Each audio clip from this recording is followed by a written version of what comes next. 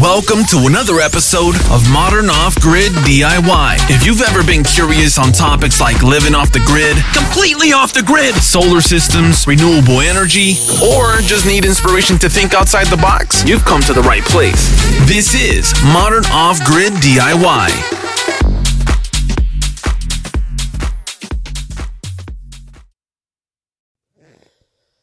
Hi everyone, welcome back.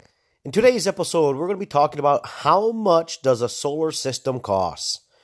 I get that question a lot. How much did my solar system cost? Right? Now, that number that everybody wants to know, that magic number, doesn't exist. There is no common number. Your system will cost differently than my system, okay? And it's just because of maybe where you live, right? So I'll give you an example. I live in Hawaii. So in order for me to get most of the components and everything gets shipped in, right? None of these components are manufactured locally, right? So we have to ship it in. So that costs me more money, right? And also the size of the system that you're building. That is the biggest one, right? Depending on the size of the solar system you're thinking about building, will determine your overall cost in the end. Now, obviously, you can build a small system and you can build a big system, right? It just depends on your needs. And so there is no magic number, you know? I get the question, how much did your system cost? I don't think what my system costs should have any weight on, you know, what you're thinking about how much a solar system costs, because my needs are completely different than yours. I may be using different equipment than you're thinking about.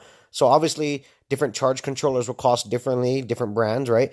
Different inverters, the voltages, the batteries that you're running at, the amount of solar panels, the brands of the solar panels.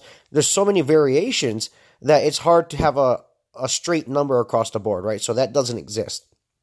Now, if you was to build a smaller system, with just a handful of solar panels, charge controller, some batteries, and an inverter, it's going to be a lot cheaper, and because your needs are going to be maybe smaller.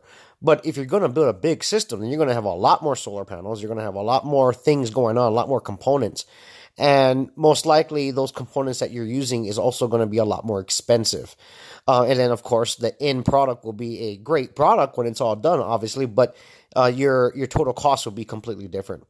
So, can you build a solar system cheaply? Absolutely, you can. No doubt about it. Anybody can build a small little solar system for backup power, backup needs, or even just, lights at night. You can easily build a small system. So there is no magic number, people. I know. I wish it was that easy, right? But like I said, we could actually have identical systems. If we had identical systems, I can bet you any much that our cost was completely different, even with the same components, right? Because of where I live, things have to get shipped in, right? I did a lot of the work myself. Are you going to do a lot of the work yourself? Are you going to have somebody else do it? Do you have to pay them, right? There's a lot of variables here. So there's no right and wrong answer here. It's just a matter of how big you're going to build your system, what type of components you're going to use to build it. And with any solar system, there's only going to be a small handful of components to actually make everything work, right? You're going to have solar panels. You're going to have a disconnect switch between the solar panels and the charge controller.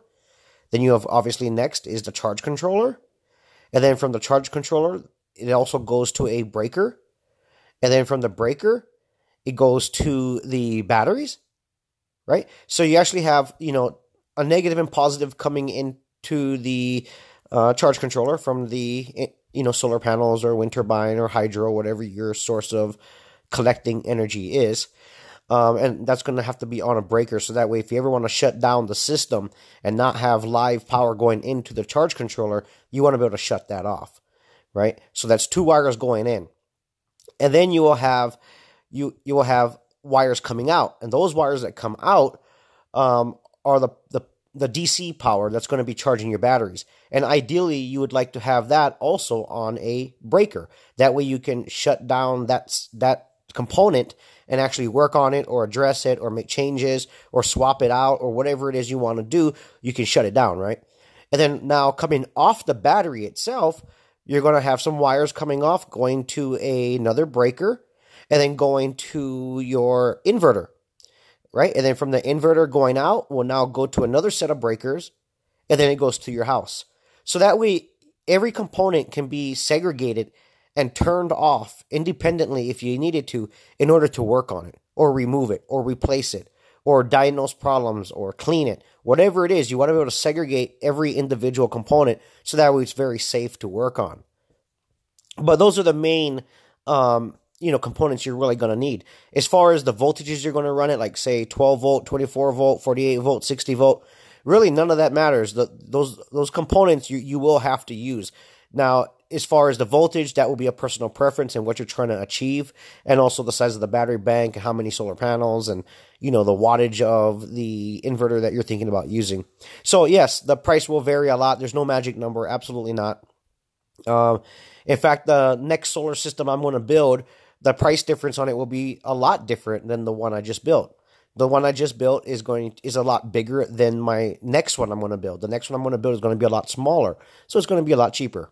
I have learned some things along the way, so I'd like to share that information with everyone as well. So anyway, guys, I wish you guys the best of luck in building your own solar system. There's only a handful of components. It just depends on your needs.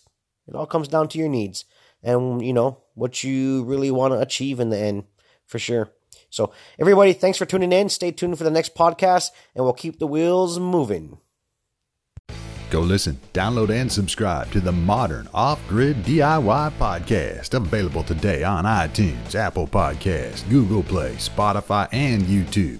Modern Off-Grid DIY, inspiring others to think outside the box. Support the podcast today. It's also available on anchor.fm/freeyourmind, and there's already a ton of episodes for you to binge listen to and learn how to live off the grid in these modern times and do it yourself. Once again, it's titled Modern Off-Grid DIY.